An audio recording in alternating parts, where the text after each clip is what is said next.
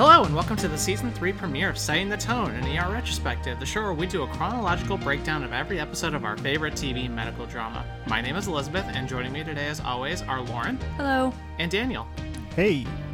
Today I'll be discussing Season 3, Episode 1, which is titled Dr. Carter, I presume. The episode aired on September 26, 1996. Lauren, what was going on that summer 24 years ago? The shorter answer would be what wasn't going on that summer 24 years ago. So we have quite a lot of catching up to do with this season break. Bear with me, fam. First off, Colorado Avalanche complete a 4-game series sweep of the Florida Panthers to win the NHL Finals and the Stanley Cup. The Chicago Bulls defeat the Seattle Supersonics 4-2 to win their 4th NBA championship since 1991 and their first since Michael Jordan returned from retirement. Woo! Nice. I didn't realize he was already in and out of retirement by 96. Yep. Wow. This one's for all us nerds out there. On June 23rd, the Nintendo 64 released in Japan. The launch lineup included just 3 games, Super Mario 64, Pilot Wing 64, and I don't know how to say that word. We're not even going to try to pronounce it, but it was a Japanese only game. Yeah, I'm not even going to try. The console would hit North American shores on September 26th with only Super Mario and Pilot Wings being available. So does that mean it launched today, like as of this episode airing? Yeah. Most likely, yeah. June 1st saw the birth of current Spider-Man actor Tom Holland. His co-star Zendaya would be born exactly 3 months later on September 1st. Free email service Hotmail launched on July 4th. The company would be acquired by Microsoft for $400. $400? That's a hell of a deal. $400 million. The company would be acquired by Microsoft for $400 million in 1997 and would eventually be shut down in 2011, replaced by Microsoft Outlook. That was my first email address, was on Hotmail. Mine was on Yahoo. I also had a Yahoo account. On July 5th, Dolly the sheep, the first mammal ever to be cloned, was born in Scotland. George R.R. Martin makes the biggest mistake of his life on August 1st as A Song of Ice and Fire, the first novel in the popular Game of Thrones series, is published. I resent that editorializing, Lizzie. You're welcome. I enjoy those series, and I wish that one day they will be finished. I doubt it's going to happen, but I'm still holding out hope. It's just like Half-Life 3. STT co-hosts Lizzie and Lauren celebrate their 8th and 4th birthdays, respectively. Happy 4th birthday to me. Summer movie releases include Independence Day, Mission Impossible, The Hunchback of Notre Dame, The Nutty Professor, Kazam, The Rock, and The Cable Guy. The First Wives Club holds the #1 spot at the box office this week, though. And the quintessential 90s wedding song Macarena by Los Del Rio holds the #1 spot on the music charts. There are so many videos of me as a child dancing the Macarena I've at danced 4 that years song old. way too many times. We used to do it all the time, like as like part of like our exercise routine and like summer camps in the 90s. Oh my god, it was moving. terrible. Get moving. Do you still know all the moves?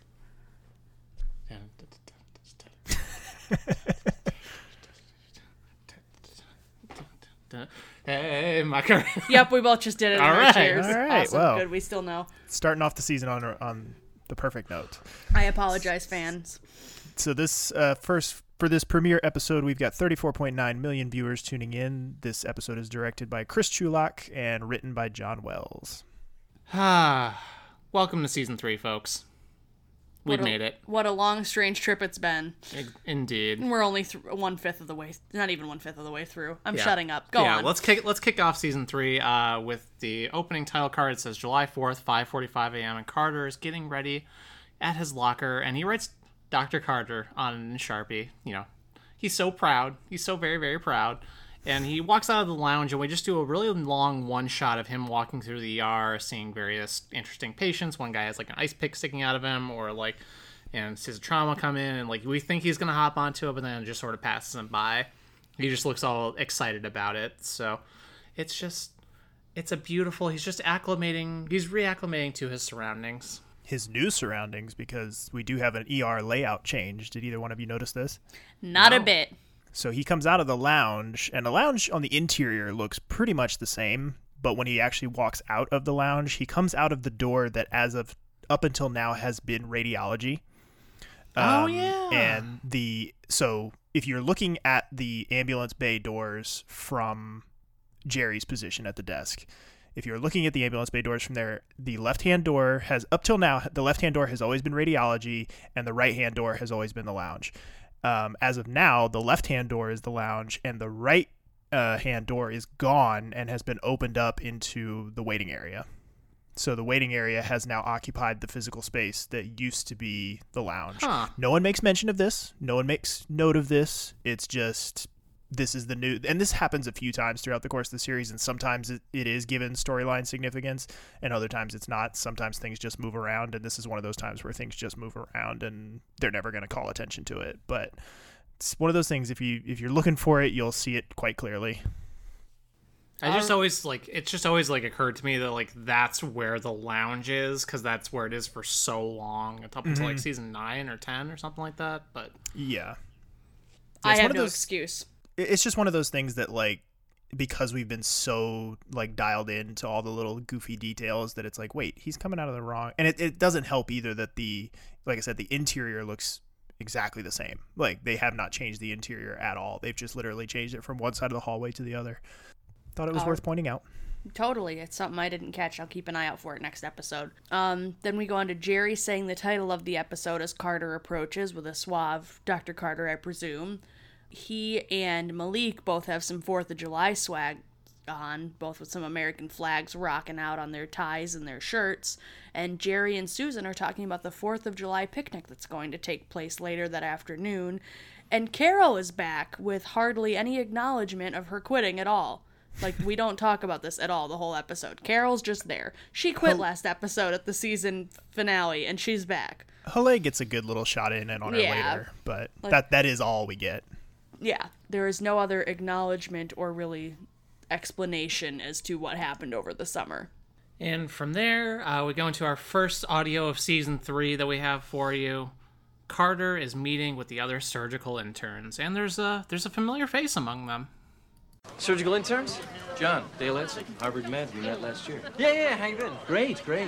Just spent the last 6 weeks down at Hopkins on a thoracic elective. Resident was a Nazi. But they let me scrub in on 20 valve replacements. Wow. This is Julie Dixon, Duke. Hello. Hi. This is Young Tu Hua, UC, San Francisco. Hi. And Dennis Gant, Ole Miss. LSU, actually. They let us wear scrubs? Yeah, it's pretty informal around here, so. John went to school here. He can show us the ins and outs. All I want to know at 6 a.m. is where the hell is the coffee? Blue Team Surgical Interns. Good morning. My name is Dr. Melvoin, and today is the last day of my internship and the first day of yours, which means in this great game of medical education tag, you're it. House staff guidelines. This lists the conferences and clinics that all interns are required to attend. Miss one and your evaluation will be degraded. Vascular conference, Monday, 4 to 5. Pathology, Monday, 5 to 7. Radiology, Tuesday at 5. M&Ms, Wednesday, 7 a.m. Intern reports, Monday, Thursday, Friday at 7 a.m. Vascular Journal Club, Tuesday at 7. Chairman's Conference, Friday, 7 a.m. Oh, wait, doesn't the chairman conference conflict with the intern report? Yep. You're on 5 days a week, 5 a.m. until you finish up after 7 p.m. You're on call every third weekend and every third night, which means that every 3 days you will be here from 5 a.m. the first day till at least 7 p.m. the next. When did we get to sleep? You don't. You are wedges. The wedge is the most primitive tool known to man. That is you. You think you know what you're doing? Believe me, you don't. Breakfast with your senior surgical resident, Dr. Benton, will begin in 15 minutes. Dr. Benton is an intern's worst nightmare. He's smarter than you, he never eats, he never sleeps, and he reads every medical journal, no matter how obscure. He is the Antichrist, Beelzebub, Lucifer, a devourer of wedges. You will go to sleep at night wishing plague and pestilence on his unborn children, and you will wake up every morning praying for his approval. You won't get it. Welcome to hell, ladies and gentlemen. Benton. Can't be that bad. Can he? Welcome to hell, Carter. So much to unpack here. This starts out much like season 2's kind of introduction to our newbies. We get this big glut of new blood coming in. And much like season 2, you really only need to pay attention to one of them, sort of. There's a second one, kind of, but the main focus here is definitely going to be Gant. So you've got 4 if you count the attending or resident guy who's leaving, new characters coming in here, and Gant is the only one who sticks around for any length of time. He played by Baby Omar Epps before House, before all the other things that would go on to make him much more famous. He does a 10-episode arc here on ER. He will be with us through a good portion of season 3, but of course his entire arc is contained within this season. The other one that does reappear once is the Asian doctor, who's played by an actress named Melissa Chan. She will make one more appearance later in the season. I want to say like mid-season wise. It'll be a very brief appearance. And then the guy who's Dale? Dale. But we had kind of touched on Dale last season when he first appeared. He's kind of like I said at that point, he's the anti-Carter, the dark Carter. Like he just kind of shows up, and here he's actually pretty benign. But later on, for sure, as he's another character that like goes away for long stretches of time and then just kind of shows back up again, sort of like the pathologist in the morgue or Dr. Kaysen, like just a character who's like in the hospital but only shows up maybe once a season, if that. So the one that's showing them around, Dr. Melvoin, he might look familiar to you. He's played by an actor named Wallace Langham, and you may recognize him from shows like CSI and Shameless, another John Wells production, as well as the movie The Social Network. But this is his only ER appearance. But he definitely has a very like, oh, hey, it's that guy kind of face. Like when he popped up, I was like, is this a guy who we're going to have with us? No, this is his one and only appearance in the show, at least in ER. And we also noticed that the drinks in the vending machine are now name brand. So we got the candy, we got name brand candy, we got name brand donuts. Well, we did for a while anyway. Now we got name brand sodas. So we're moving up. Actual Coca-Cola. Yeah. Get those sponsorship dollars. I don't think that's how that works, but anyway, we go in with our bangs. So season 3 is literally starting with a bang. And we notice that Laura Inez and Gloria Rubin are both now on the credit sequence. They changed out some of the shots, and it's looking good. I like the stuff that they picked, the stuff that they added. Gloria had been for the last couple of episodes of season 2, right? Okay, we couldn't remember, so we wanted to make sure we included her here as a note that she is for sure on for season 3 consistently. I want to say it's like somewhere maybe like halfway-ish through season 2 she gets added in there, but it is kind of like they added her in. You know, now they've kind of had a chance to go back and really start from scratch and rework the whole intro, right. So much smoother. I'm sure if I actually did Control F on our season 2 notes, I'd find it. But sure. Yep. And then we see a title card of 6:55 a.m. and Benton is arriving to work. And he does look a little flustered. And of course, right before he goes in, Jeannie approaches him outside, and she tells him, unfortunately, she has tested positive for HIV. Peter says she should get his results sometime later this day. And Jeannie says she has to talk to Mark about it. And Peter looks like he's been blindsided by all of this, which little continuity thing that Daniel will bring up right after this, but it's just gonna be such a good season with Jeannie. Like, I know we mentioned this on the recap last week, but I love the storyline so much. It's so good. Definitely the one of the highlights of this episode for sure. And yeah, like you mentioned, there is a little minor continuity gripe to be had here. Also, before I get into that, is this the first time, or at least one of the first times, that we really see the stairs to the L being kind of a set piece? Like, yes. It's not the L stairs that we would get later on. It's not that like the set piece, but it's, I think, one of the first times we've seen that used as a set dressing. Like, maybe we could do a scene on the L stairs. That would be cool. Yeah, by Wabash. Yeah. It's Adams and Wabash, right? I don't recall exactly. That's the station it looks like they're using is around the loop. Well, I know that's all just on a set. No, I know, but I'm saying it looks like it would have been. Oh, okay. Based on the stations listed on the actual stairs. Oh, okay. It looks like it's one of the trains in the loop. Okay. If they were. Well, yeah. Anyway. So yeah, just and then saying.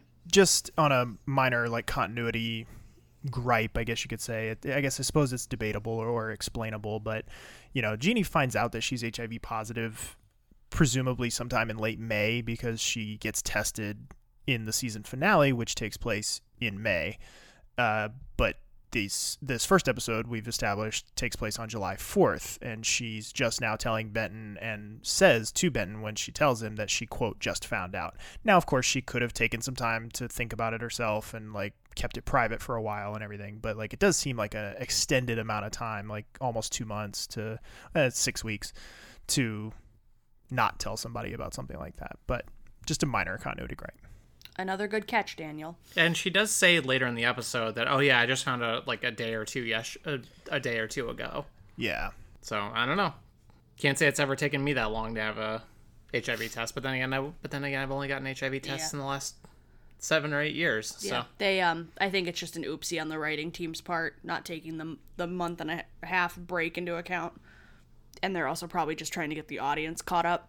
Yeah, probably. That's most likely what it is. They're not expecting that anybody's going to care about the minutia. Except for 3 losers and 24 years later who are doing a show about it. hey, we're wonderful people. Thank you very much. Yeah, but they might not think so at the time. Anybody that would sit and record about their show for an hour each week back in the 90s, they would have been like, who has time to do that? Just a bunch of weebs. Hey, Jeannie thinks we're nice. Jeannie does think we're nice. We're cutting that, but still. Anyway, Frank knows we exist. Exactly. But then we go over to Doug and Mark playing handball by Buckingham Fountain. This court is definitely not there anymore. Who the hell plays handball? And they're just being buddy-buddy, talking about their dating lives. And Mark just mentions that he's looking for more than just sex in a relationship. And he says, I want somebody I can talk to. I want somebody that I have common interests with, blah, blah, blah. And Doug goes, oh, you want us to date? Would that be so bad, Doug? I was going to say, I'm here for it. Like, Yeah. let's do it. Yeah. So just a little quick shot on their friendship. They're still doing well, fooling around. They needed a break from basketball, decided they'd go try handball out.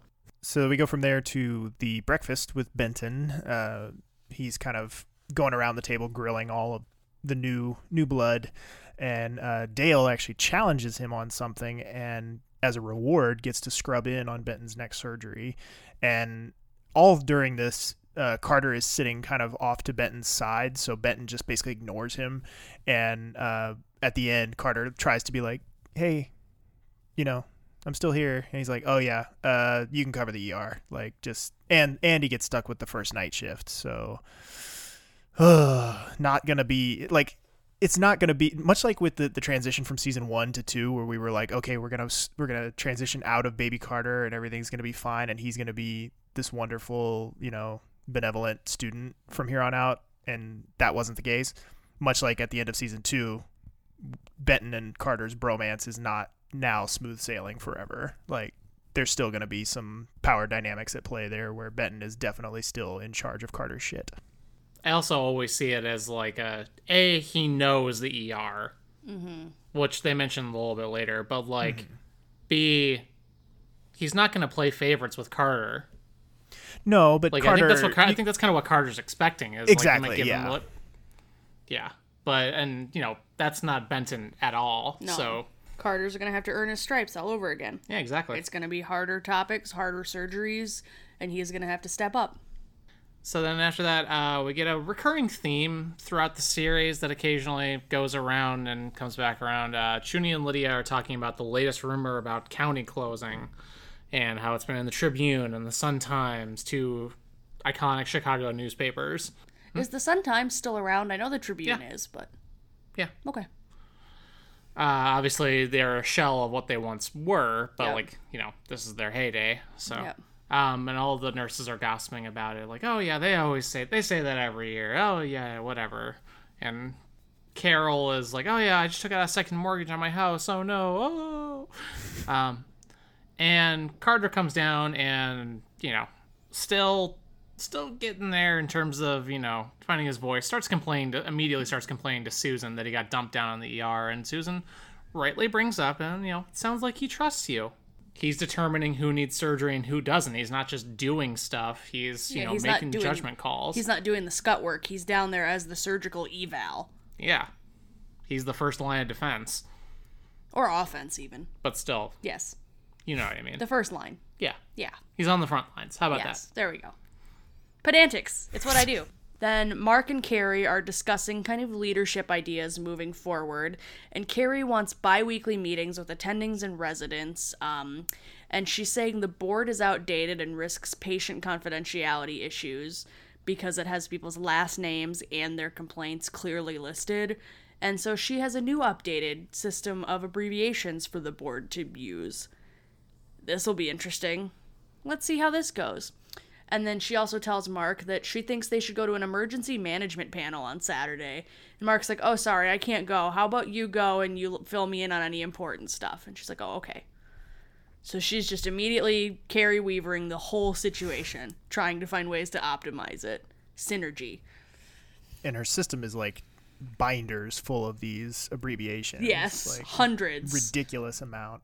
And also, too, I can't remember if it's here or a little bit later on, but like, her alternative suggestion for protecting patient confidentiality is to remove their last names and replace them with their social security numbers, which I feel like is like terrible.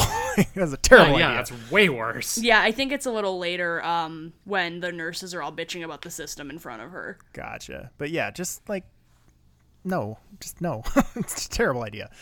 If I walked around and my social security number was on there instead of my last name or my initials or something, I'd be like, bros, what the fuck? Right. Like, why is it not, like, why can't we just do first initial, last name? Like, or even just initials. Or just initials, yeah. Well, something. that's a little harder because I don't know. There could easily be duplicates.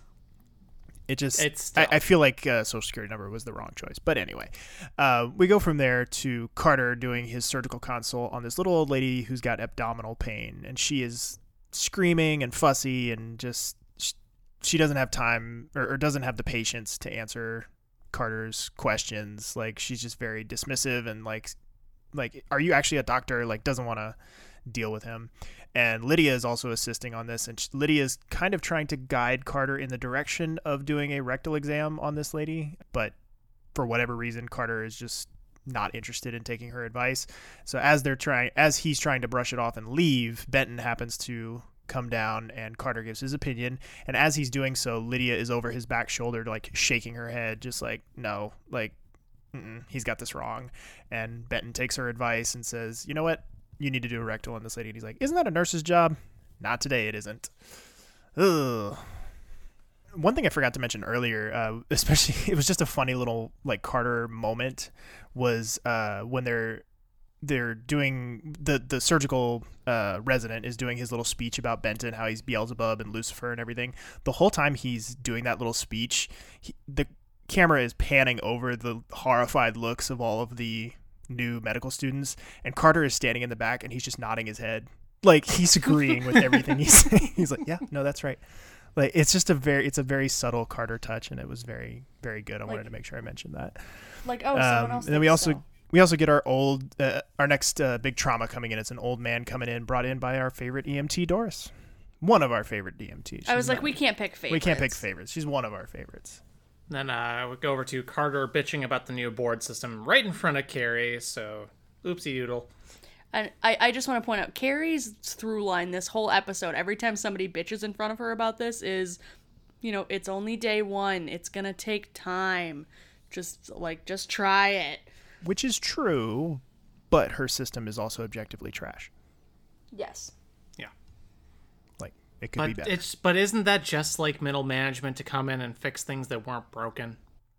I mean, I feel like she has a point in wanting to fix it because it probably is too overly descriptive as far as, how much information is out there, but just the way she chooses to go about fixing it is not helpful.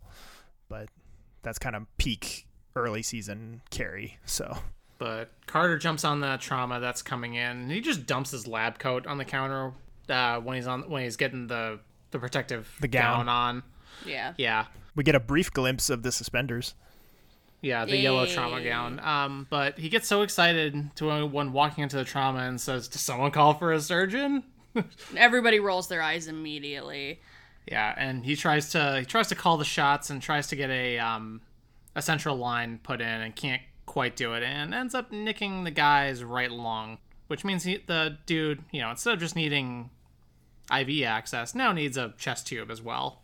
And all the time, he's not referring to anyone's names, even though he knows anyone's names. He said, "Nurse, can I please have this? Nurse, can I please have..." You there. You there? Can I please have that? Can I please have a scalpel? And then Benton bursts in, and of course, in Benton fashion, gets it taken care of right away and doesn't let Carter finish up. And with the patient. I'd like to point out that both Green and Susan are in this trauma as well. And Mark's trying to take the patient, like, trying to help Carter through it approach. And Susan, after Carter walks out, just looks super sympathetic to the day he's already having. And I want to note, films are up already. Whose are they? They're the different same films. films? Oh, they're different films I think now. they're different films, because normally we see, like, a straight-on chest x-ray, and, like, I think there's a head one up there usually, and this time they looked like more appendages from what I recall. But either way, we got films. We got season 3 films. First trauma of the season, and we already got films up. Whose are they? And then we get Susan talking to Mark about different, what we think are timeshare options and vacations, just all these different island and Caribbean destinations. No context at all. And then Susan asks Mark, have you ever been to Hawaii? Too soon, in retrospect. Oh, but yeah, and then I also want to note that, like, it's strange that she asks that because didn't Mark, like, at some point spend time in Hawaii with his dad, like, on the naval base? He was raised partially in Hawaii. That's so, when, in the saddest episode ever. But yeah, so good catch, Daniel. Good catch. So then we go from there back to the board where Lydia is complaining about the system now, and Carrie again is just kind of standing up for it, saying we'll get it figured out. This is day one. Rome wasn't built in a day, and all that, you know. And Benton, of course, is he's kind of leaning on the counter behind them, and, like, of course has managed to memorize all of these abbreviations already, because of course he has. Yeah, and I love how they're like, what's OT, occupational therapy? Almost everybody on the board has it. And it's like, no, that's other. That's when you can't figure out what complaint to put up.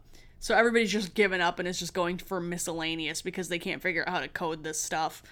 Then after that, we jump back right in with Jeannie with our next audio. She goes up to the HIV clinic up in the hospital at County, and meets a fellow HIV patient and has a bit of a reality check. So let's listen to their conversation. You work here? In the ER. HIV positive?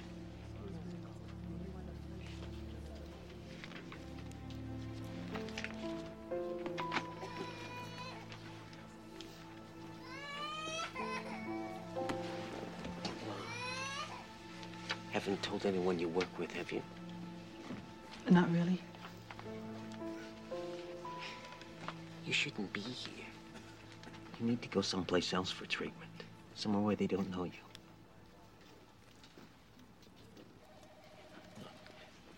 I was a surgical tech over at Southside. Believe me, don't tell anyone you're HIV positive. Especially not anyone in management. They can't fire me. Not legally. But when I came up positive 4 years ago, I told the chief of surgery. First, they sent me to gerontology. Wouldn't let me do anything but take BPs. When that didn't work, they stuck me down in pathology, working nights. After 6 months of that, I finally quit. Been there for 8 years. There's a real good clinic up in Highland Park. It's a long drive, but it'd be a lot safer.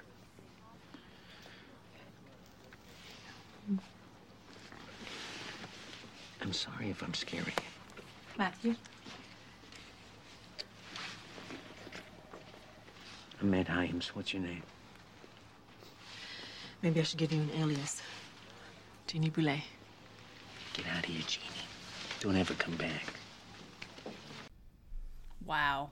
Yeah, this whole time in the background, Jeannie's face just seems like it's as much as you probably can, actually act it this way, but you can just feel the blood draining out of her face almost. She's just getting more and more drawn. Yeah. And just looking a little more horrified with each passing second. Like, oh, this is the realities of my disease now. Like, I am stigmatized. Shit. Yeah. Episode 1, and Gloria is already hitting the ground running. Yep. So that was fun. Yeah, and I just have to give kudos to the nurse here, too. She is so welcoming and, like, the perfect person you want greeting people in a crisis like this. She's wonderful. We switch from there to Benton calling in about his test results. And he's like, yeah, I'm calling for a patient, Peter Benjamin. A-tier alias. Yep. No one will ever suspect. Yep. And he gets his results over the phone. We don't find out what they are right here. But the way he acts it could go either way. Like, in the moment, they're framing it to look almost like he just got the news he's positive. Because of just the thank you. Yeah. Thank you. I think it runs right up against an ad break, too. Yeah. So I'm sure that's the impression they want to leave you with going into the commercials is that, oh, no. Yep. And then we have Carter bursts into, I think it's like a trauma room or something where Benton's sitting, or the lounge. No, he's saying in the lounge. The lounge, yeah. Okay. And he asks, hey, can I take a 30-minute break? I'm done with shift A. I'm about to start shift B. And Benton's like, oh, you can have 10. And he's like, 10? And Benton goes, that's more than you usually get. And then Carter's just like, are you okay? And he goes, I'm fine, Carter. And then he smiles, like, relieved. So it looks like he's clean. He waits until Carter's out of the room to say, "I'm fine, Carter." Too. It looks like he's negative. I know Yes, there's a lot of issues with using the term clean. Apologies. Yeah, that's just from what I've heard in various groups that I've been in over the years. Well, thank you. I myself am not HIV positive, but I have had group therapy with other HIV positive folks. Well, thank you for sharing. Let me rephrase that. It looks like he's negative. Yeah. Teachable moment. Thank you. Mm-hmm. It's fine. Just a little thing that we can all learn from. It's all right. Yep. Then after that, we go over and Ross and Green are talking about the picnic and how there's no way they're gonna miss it because there's gonna be a baseball game with it. And when they're panning the camera over, E-Ray's in the foreground, just like playing with a glove, looking like an idiot, like in the sweetest way possible. Which I love E-Ray so much. I wish we got more of him. I know. I think this is probably going to be the most E-Ray heavy season. I think we'll probably get the vast majority of him this year. And then we go right out of that into finding out Carol is getting ready to head out for the picnic as well, and some nurse who we've never seen before, I forget even what the name was, but their kid is sick, so she could potentially get stuck doing a double shift because everybody else wants to go to the picnic. And just as it seems like she's going to get stuck with the bulk of it, Lily pops in at the last second and is like, I can cover for you until I think she says 10 o'clock, but just make sure that you come back. So Carol will at least get to play in the game.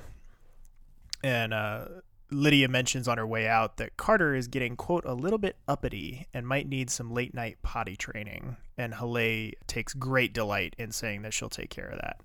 So we'll get to see a lot of fun stuff with that coming up over the next few minutes.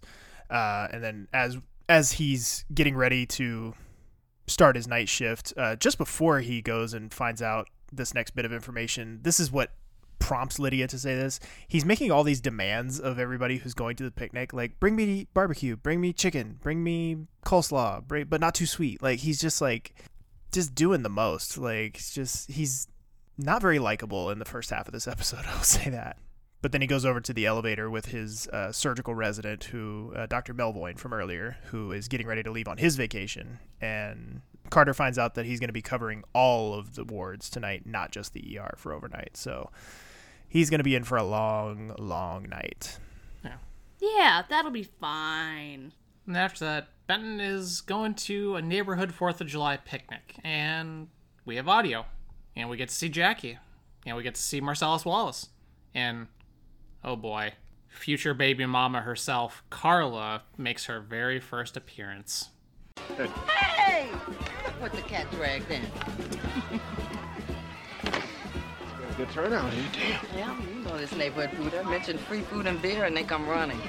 I'm glad you came. What are you talking about? I said I was gonna have it. I figured you were lying. Like always. What are you so happy about? I'm just happy I can't be happy.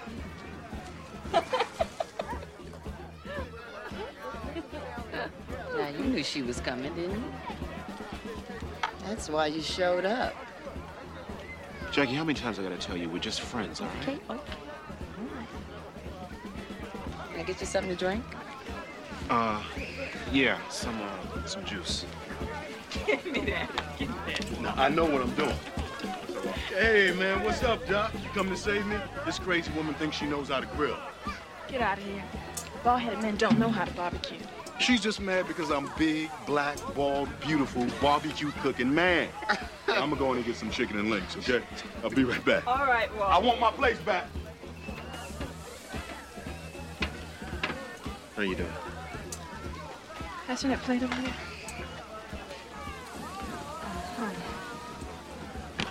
You look good.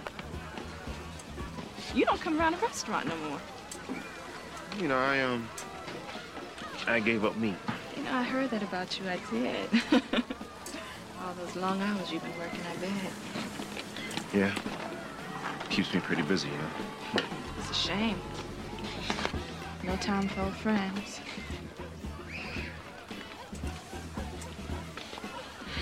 Well, you know, I get an hour here and there. Well, it only takes an hour, Peter.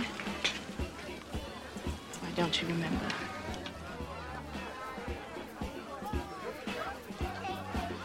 Oh, man. First off, it definitely takes much less than an hour. An hour in this economy? But just Carla is one of my least favorite characters in the entirety of the series. I'm intrigued to rewatch and find out why. Yeah. Because, like, yeah, she's just a little thirsty right here, but I don't see her as outrightly problematic, so I'm curious. The whole storyline is just infuriating.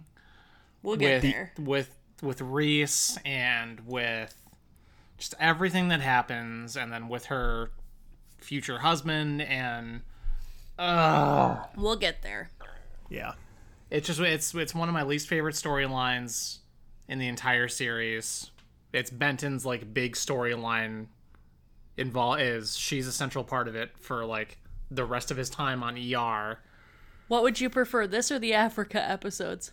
See, I'm not a huge, like, the Africa episodes are not my favorite, but they're far from my least favorite. They're very contentious. Yeah.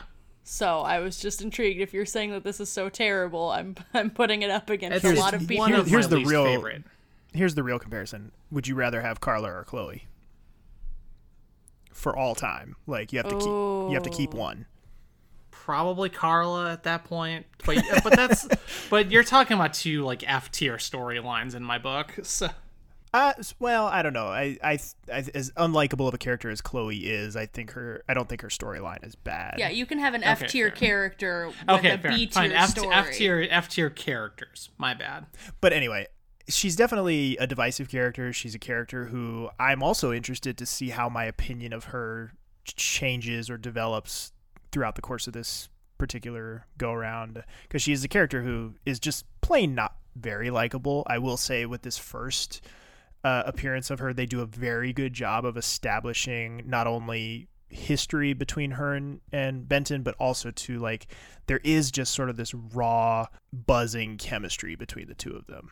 Like I do think it's a good pairing on screen. Like I think they have this like, I don't know, like there's just this intangible it factor that exists between the two of them in this scene that may not carry on. We'll see. That to me sets it up as it's going to be something interesting, but we'll see how that develops as we go along. And as we've mentioned several times, this is the first appearance of Carla. She's played by an actress named Lisa Nicole Carson, who has a very interesting career / life. Her only other major role or recurring role on a series was she had a recurring role on Ally McBeal for a few years after this, I believe.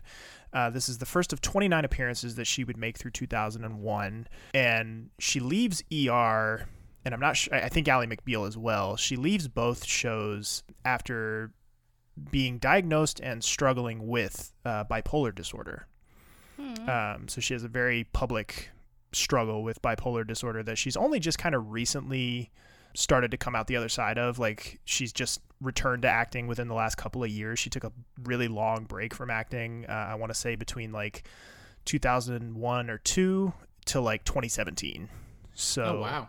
Yeah, took a big long break from acting and is just now kind of started. I read a few interviews that she gave over the last couple of years that were just basically saying like, yeah, I just basically needed to like get out of that faster paced life and kind of get my head on straight, get medications worked. It's the kind of thing that, that bipolar disorder a lot of times doesn't manifest with symptoms until you're in your, late 20s, as a storyline that we'll actually see play out later on in the series of the show with another character.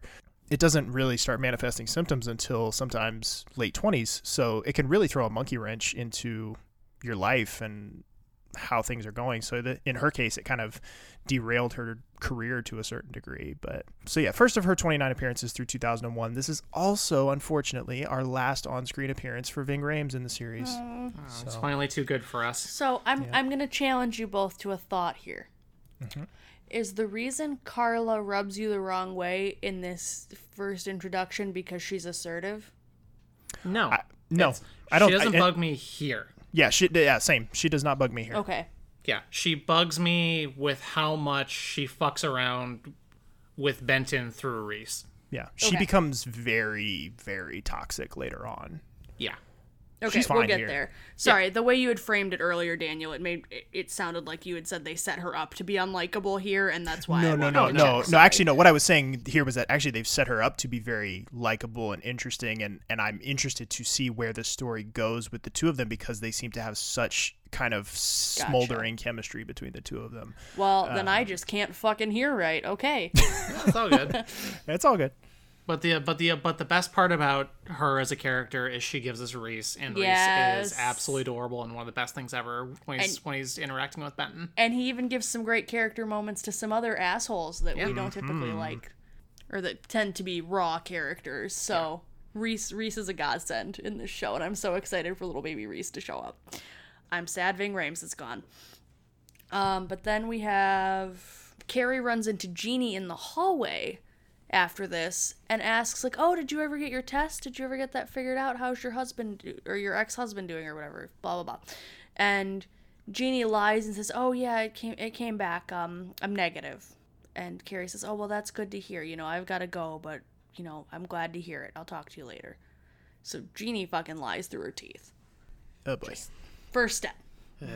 Here we go, kids. Oh, here come the pretzels. And then we go on to the picnic baseball match, and it's really cute. It's Doug, Mark, Jerry, Susan, and Carol all out on the field. And they're playing against the firefighters. And Jerry is pitching underhand, just pretty much giving the inning away. It's 17-3. ER is losing. And all of a sudden we see Shep is there watching them play behind the fence while the firemen kick ER's ass. And Carol comes up and says hi to him, and he's like, oh, I think I left my boombox at your house. Or Carol says, you left your boombox at my house. And Shep says, oh, it's okay, I bought a new one, but what was it? Conway Twitty? Yeah. Conway. He was like, is that tape still in there? And she goes, well, if it was, I would have burned it. And then as they're talking, Vicky Pastroni, that's a made-up name, a head nurse from another hospital, shows up, and they're clearly there together. And this is the last we see of Shep. That is an infuriatingly made up name. Like, it sounds like pastrami. Like, exactly. Of course, the guy with the thick accent's there with Vicky Pastrami. But yeah, so this is the last we see of Shep. Bye, bitch. Right, yeah. Close that very unfortunate book. Yep, go. And Carol looks like a little hangdog about it. Like, they haven't been together for a few months now, but, when you see an ex with somebody, it's always like, oh, okay. I mean, not that I know. I don't have any exes. But then we get to see Doug and Carol friendship moment. They're really cute. Doug comes over to check on her and just, like, hey, you okay? She's like, yeah, I'm fine. But then as the fireworks start, the ER crew all kind of stands together, and it's a really cool shot of the fireworks going off and then panning across all of their faces. And all of a sudden we have Jerry go, if we're all here, who's at work? And then Mark just goes, I don't know, and I don't care. Yeah, Susan. Mark says, I don't know, and then Susan's like, I don't care. Yeah, I love it. It's such a good moment. And just then right after that, it flips over to Carter and Carrie working frantically on a trauma. So a couple of things about the baseball thing. Go for it. One or two are very pedantic. The other one is a genuine question. The pedantic ones, I think they're actually playing softball, which would explain why Jerry is throwing underhand, because that's kind of the basic motion for softball. Yep. Technically, yes. Also, Susan is playing third base, but Susan is also left-handed, so they would never let somebody who's left-handed play third base, because that doesn't make sense, because you're facing the opposite direction that you need to be in order to throw to first base. So if you're a left-handed player, essentially you're basically going to either pitch first base or the outfield. Like, they're not going to let you play on the left side of the infield like that. But that's, again, pedantic. Just who cares? My genuine question is in regards to Shep. Let's pick at that scab one more time. All right. Do we think that, from a writing perspective, do we think that they brought him back here for this very nothing scene to re-illustrate this point of, like, we're moving on and, like, Carol's on to a new chapter and yada, yada, yada, whatever? Or do you think it was a case of, like, writer's remorse where they were like, did we make it clear enough that they broke up at the end of season 2, or do we need to bring him back to re-emphasize the fact that, yes, they did break up and that's why you won't see him anymore? Like, what do you think? I think it's the latter. That they were like, we didn't quite make this clear enough in the season finale. I think it was pretty obvious from the last time we saw him. But let's make sure. Yeah, let's make sure. No, these two are done, in this show, not in real life. Right. But not for a few more years anyway. Yeah, exactly. Yeah, I think it's more of the latter. Like, it's pretty unnecessary to have him here at all. It really is. Like that, and that's what made me ponder it, was just like, to me, it seems like a very shoehorned in reason to bring him back, even just for this. They could have, especially with a woman named Vicky Pastrana. I'm sorry, that name is god awful. Like, come on, writers, you got to do a little bit better than that. It goes to show the effort that they put into his appearance here. Like, they're just like, and he's got a girl with him. What's her name? Vicky Pastrana. No, you can't name her Pastrami. That's too close. Pastroni. That's good. We're good. We're done here. Yeah. Lunch? Yeah. Let's go to lunch. So we go to commercial after that real quick. We don't really stay with Carter and Carrie, but we do come back to Carter, but he's trying to sleep, and Haley is what do we say? We're potty training Carter here by coming in asking if she can give a patient Tylenol. He slept for like 10 minutes so far, and it's another one of those, like, almost like in the series premiere where kind of not more maliciously than Lydia was doing it to Mark, but Haley's just kind of coming in with the, oh, Dr. Carter, excuse me, King, like King of the world. Like, oh, I'm so helpless, I'm only a nurse. Her voice that she puts on when she does that. Just asking about, if she needs a stool culture, if she can give a patient toast, if she can. And Carter's just like, what the hell? Like, is it always like this when doctors are trying to get a little sleep? And Haley is like, I wouldn't know. Nurses aren't allowed to sleep on shift. And then Connie beeps him right after that. And he's angry. But frankly, he deserves it. He sure does. He needs to be put in his place every now and then. And no better way to illustrate what an asshole he's being when the most, like, socially inept doctor they have this side of Benton, Carrie, comes up and basically tells Carter to just get his shit together, because the nurses can make your life easy or they can make your life miserable. Whatever you did, you should apologize. But I didn't do anything. Apologize anyway. Right? When even Weaver knows that, like, maybe I should just chill the fuck out. Maybe you should just chill the fuck out. But we don't have any time to dwell on that, as a guy comes in, trauma, having gone through a plate glass window. Yikes. Of a department store, I think. They found him in the women's underwear section. Charming. He's, like, covered in blood, like, bleeding all over the place. He collapses onto Carter, and then they kind of roll and tussle around into a gurney until they finally get him set up, and Carter is just, like, covered in blood. And then we have another trauma come in. Jim, the guy's name is Jim. He's an alcoholic. He comes in because he's been vomiting blood, and he has a big scalp laceration. And he's apparently had a code brown Ugh. in his shorts with lots of blood mixed into that too. And Oh. Carter's putting in one of those nasal intubation tubes, essentially. Nasogastro tube. Yeah, nasogastro tubes, presumably to pump the guy's stomach. Probably. Is that what we think? And I don't know the physiology behind this, but this dude just like projectile vomits blood all over Carter. I'm wondering if there was like a polyp or something that he agitated on the way down. It's like a bomb goes off. Yeah. Exactly. There's an audible like boom and splat. like it's easily one of the most bloodiest things we've seen ever on this show. It's an eruption. Carter is painted. Yeah. Basically from head to toe. Fun fact, I kind of did that to a doctor once. Really? What? Yeah. I was... Is this another lounge episode? No, this is much shorter and much less ridiculous. But I was like...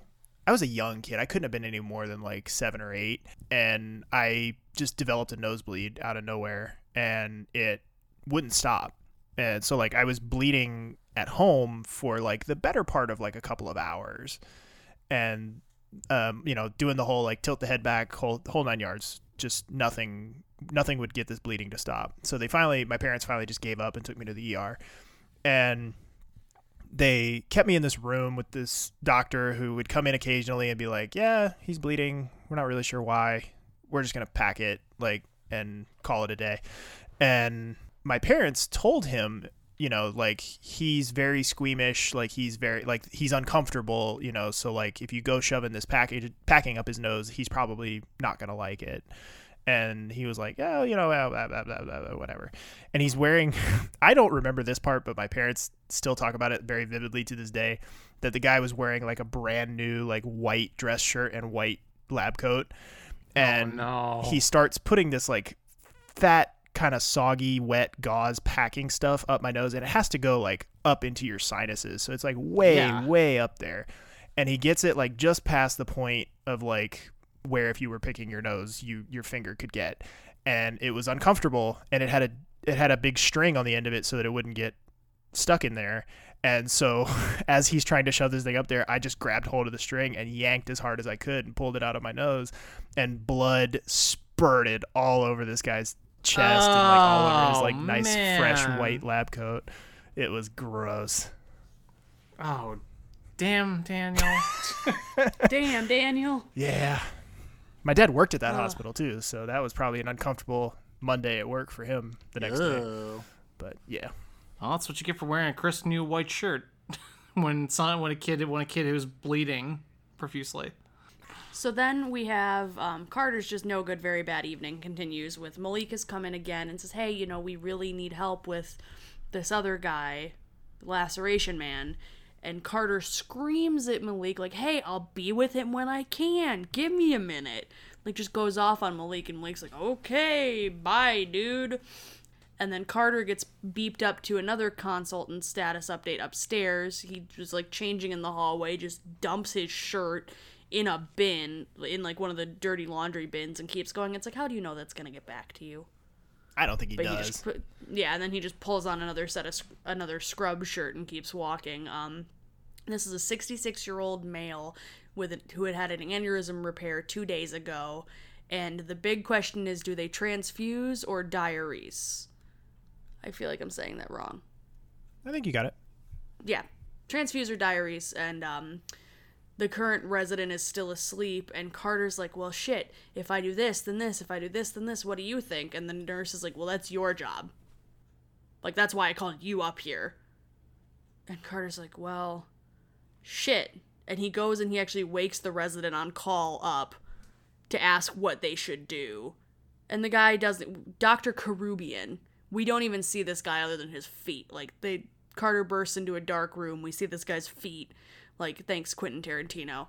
And his stockinged feet. And the doctor's like, well, and, I'll make sure that you're just doing rectals the entirety of your internship. What's your name again? Carter. Okay, well, I'm going back to sleep. It's just a voice. Yeah, we don't see his feet, but we do get to hear his voice. Did either one of you pick up on his voice? No. I did not.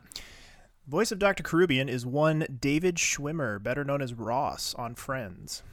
I feel like I've heard this piece of trivia before. Yeah, I mean, I don't think, like, it's not his voice just on its own. I mean, I think he's making some attempt to disguise his voice or put on a affectation. Yeah.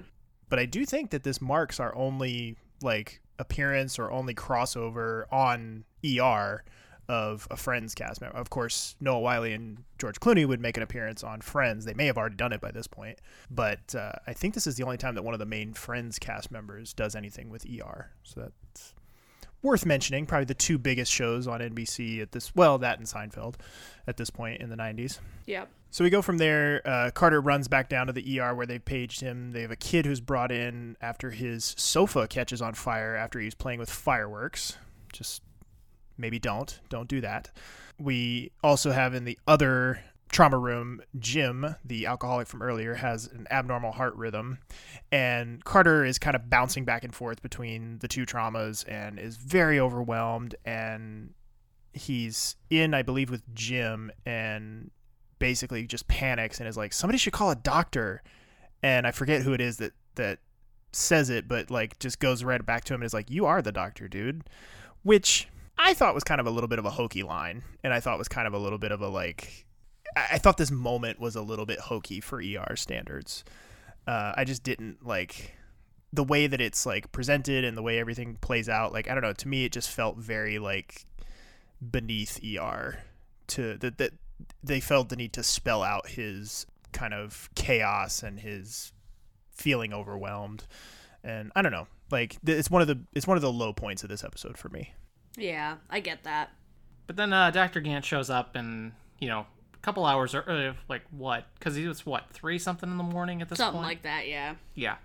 And doesn't need to be there until 5 and shows up, offers to help out. Then we just go, and after they sort of get the situation kind of under control, we have our next audio for you. It's Gant and Carter suturing up the plate glass guy together. Benton's breakfast starts in a couple minutes.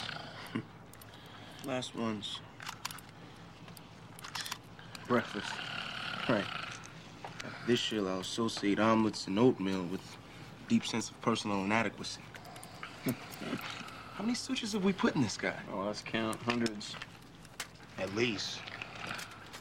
How you holding up? Okay. I'm really tired. I could look on the bright side, though. I'm off in only 13 hours. Whew. I'm on tonight. Thanks for coming in to help. It's no problem. Well, that's it. We're done. Well, then. Guess it's time for our early morning humiliation. Benton's breakfast it is. Just in time, too. I was starting to feel too good about myself. I love their friendship. I forgot about it. Yeah. Just like everything else on this show. What show are we doing again? We're doing House. Oh, okay. That's why Omar Epps is here. Yeah, exactly. He's too nice for House. Yeah, we meet Hugh Laurie in the next episode. Oh, okay. Seems good. I don't know who else is on that show besides Omar Epps and Hugh Laurie. Robert Sean Leonard, a.k.a.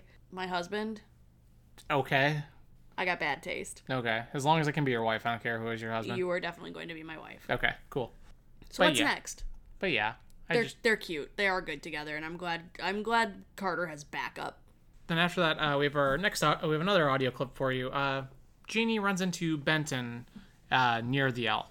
I need to can I point something out here with this real quick? So, setting this up, Benton is coming off the train, and it's like, was Jeannie just waiting here for him? Do you think? Maybe. I want to put that question in your head because it's way too coincidental that she just runs into him. I think she was sitting by the train waiting for him to come down to talk to him because she's so worried about stuff. So I'm gonna set us up with that. Okay. Hi. Hey. Did you get your test back?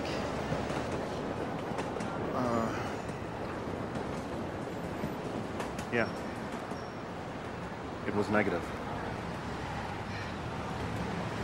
That's good. That's good. Yeah, I'm glad. Have you told anyone yet? About my test? No. About me?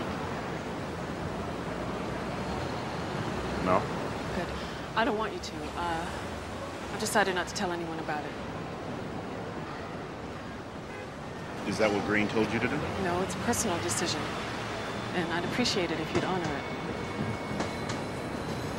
Jeannie, are you asking me to lie for you? I'm not asking you to lie. I'm asking you to keep your mouth shut. Look, I don't know if I can do that. Fine. Thanks for all your support. Hey, Jeannie, Jeannie, come here, come here.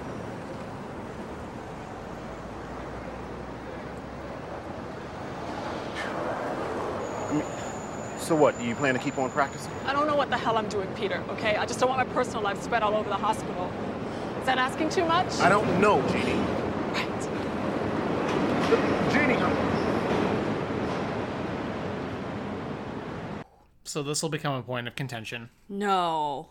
Like many things between Jeannie and Benton have been. Contrast the... Just talking about, like, nonverbal stuff, like at the very beginning of the interaction, like contrasts Jeannie's reaction to Benton telling her that he tested negative to Benton's reaction in earlier when told that she's positive. I mean, granted, it is different situations because, you know, he's of course going to be worried about his own status at that point, and she is obviously got kind of the mental and emotional weight of hoping that she's not responsible, that someone else has tested positive. But like the empathy that she and the like emotion that she's able to convey with just her facial expressions without having to say a word is just a really, like, it's a testament to just how good Gloria Reuben is in this role. Like, she just does an amazing job with it, and it's something that it's gonna sound like a broken record eventually, but it's true. Like, she really does do such a good job with this. Also, side note, on a completely unrelated note, I just love the train. They nail the train sounds. Yeah, it sounds like home. Yeah. Reminds me of living down in the Loop in college. That was the best part about visiting you down there, was being right near the L and hearing the train sounds as I tried to sleep. As you tried to sleep? Hey. They kept you up? Huh? They kept you up from the suburbs? I mean, in a good way. Yeah. It was good. It was good. I missed that dorm. I'm a huge public transit stan, so... Shit, yeah. So then we have Carrie is telling Mark that they need to work on chart review and holding their residents to higher standards. And Mark's like, no, I think our residents need more time to actually be able to do their work. They don't need additional administrative stuff. And Carrie walks away and Mark is like, no, this is ridiculous. We're going back to the old way. Nobody can make sense of this board. And he erases the board and he's like, we're rewriting it with everybody's last names and complaints. Put it up. And everybody around cheers, and it's just a really funny thing, and it's like, it's kind of nice to see Mark taking charge. I kind of hate how dismissive he is of Carrie's stuff. Like, he could have at least talked to her about it, but I'm glad to see Mark actually taking his boss role in stride. Mm-hmm. And then we find out from Jerry that Doug has a woman named Gretchen continuously calling the ER, and she's left a bunch of messages. And Haley is getting ready to leave as Lydia comes in, and Haley's like, yep, Carter's all trained, shouldn't be a problem. As she's saying that, Carter walks in and is like, Lydia, do you want a donut? And learned his lesson. Just comes in with a plate full of donuts. He's like, I bought them for the nurses. And then he goes and catches up with Benton, and they're about to go up for their breakfast together, and Carter hits the elevator button, and Benton's like, nope, no time, let's go. Goes to the stairs, and Benton makes Carter take 5 flights of stairs with him to breakfast. Rude. Hope you're in shape. And then we do actually get to see Gretchen arrive in person at the ER. First of all, she looks 12. She looks very young. And Doug just immediately looks uncomfortable that she's there, partially because he has spent the last, like, however many minutes, like, talking her up as, like, she's a PhD student and she's blah, blah, blah, blah, blah. And, like, she's done all these, like...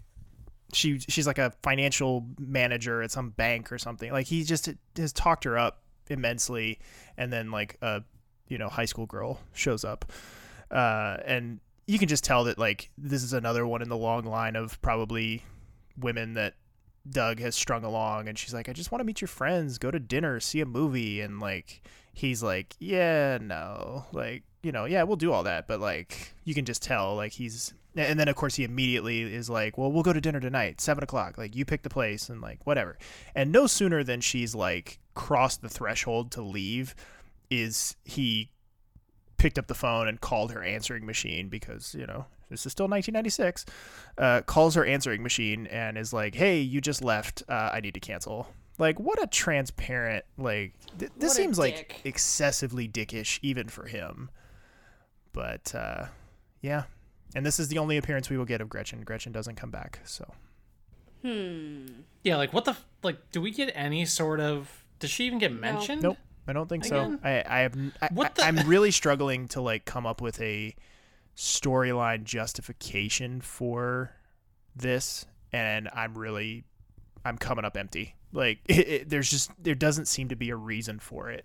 Just Doug's an asshole. Yeah, but like, why did we really need to be reminded of that? Like, I don't think any of us forgot. I don't know. It's just maybe new season. They've been off for 3 or 4 months. Like, let's remind everybody that Clooney's still kind of a dick in character. I guess so, but we close out the episode from there with our last audio clip as well. Carter's outside. It's about 7:00 in the evening. Carter's outside napping on a dumpster, and Mark goes out to check on him. Carter, someone left some sparklers in the trauma room. You want them?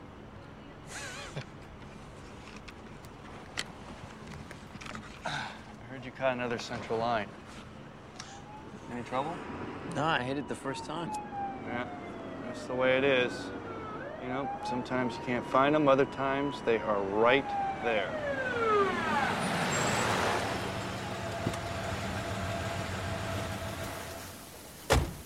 I haven't seen one of these since I was a kid.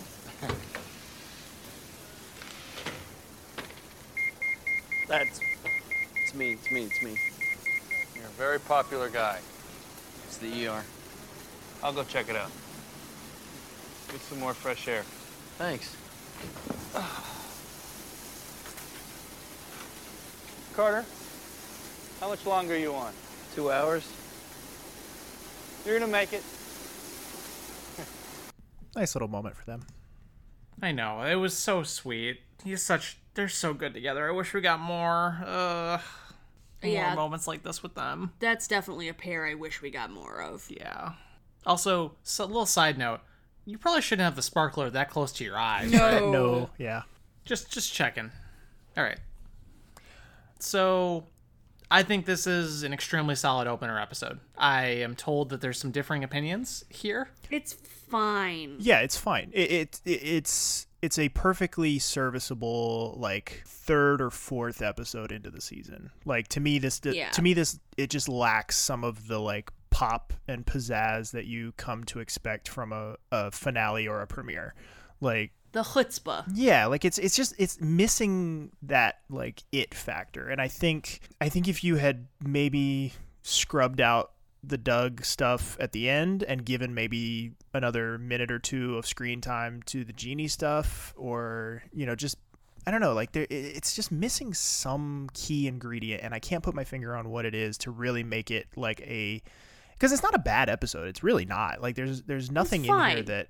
There's nothing in here that I think is objectionable or is like, I wish we didn't do that. Like, everything's fine. But it's just, I don't know, maybe you can definitely do this too much. Like, I think definitely as we got into the later seasons, they definitely turned the dial too far in the other direction, where they felt like they had to, like, keep upping the ante with every season premiere and every season finale. Everything had to end on a bigger and bigger cliffhanger or start with a bigger and bigger bang.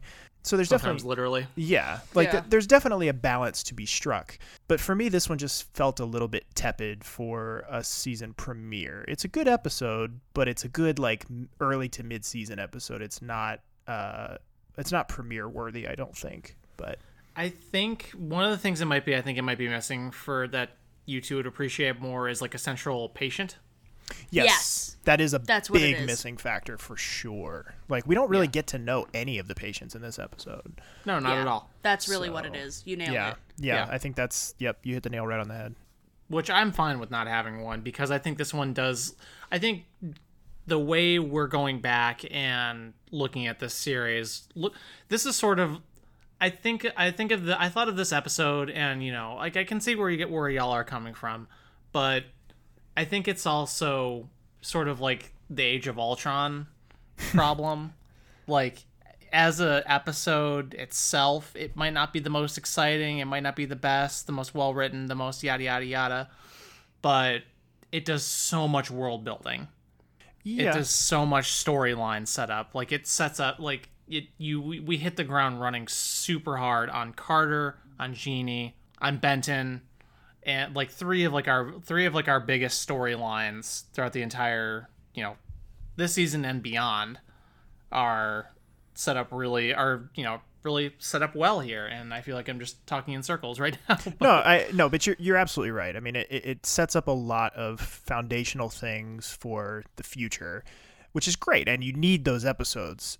I just feel like, especially coming off of, what a high we were on for the finale, and we talked about this on the wrap up, like they were nominated for so many awards and so many different things. Like the show is still undeniably kind of on the rise. I don't think it's hit its peak yet. So it just feels like there's this inherent expectation that like they're going to turn up the volume a little bit more. And I don't think they turn it down. I don't think they step back at all, but I just don't think they really do anything to like up the ante at all. But again, like I said, there's a balance to be struck with that. You can definitely turn the volume up too much to the point where it becomes kind of cartoony.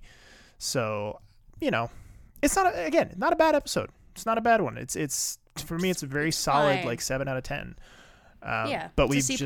It's fine. We've just had so much better from, even in just 2 seasons, premieres and finales, like that you just kind of come to expect a certain level of drama out of the premieres. And I don't know, for me, it just wasn't there on this one, but there's still so much to be excited about for this season. It landed a little flat.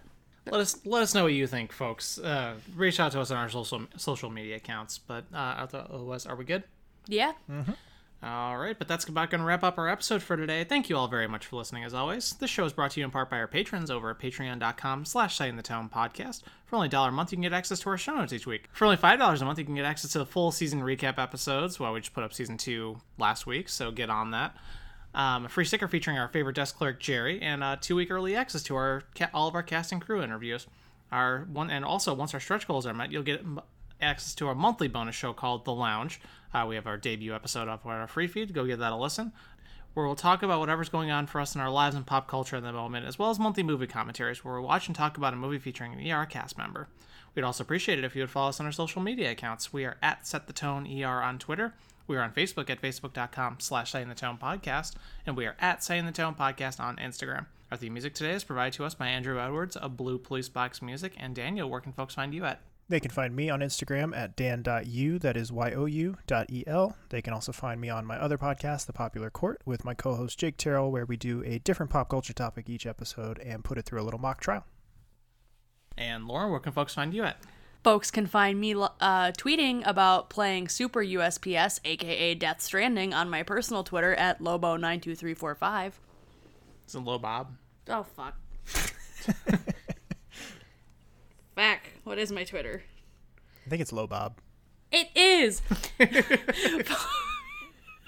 At Lobob92345. You can leave that whole thing in. All right.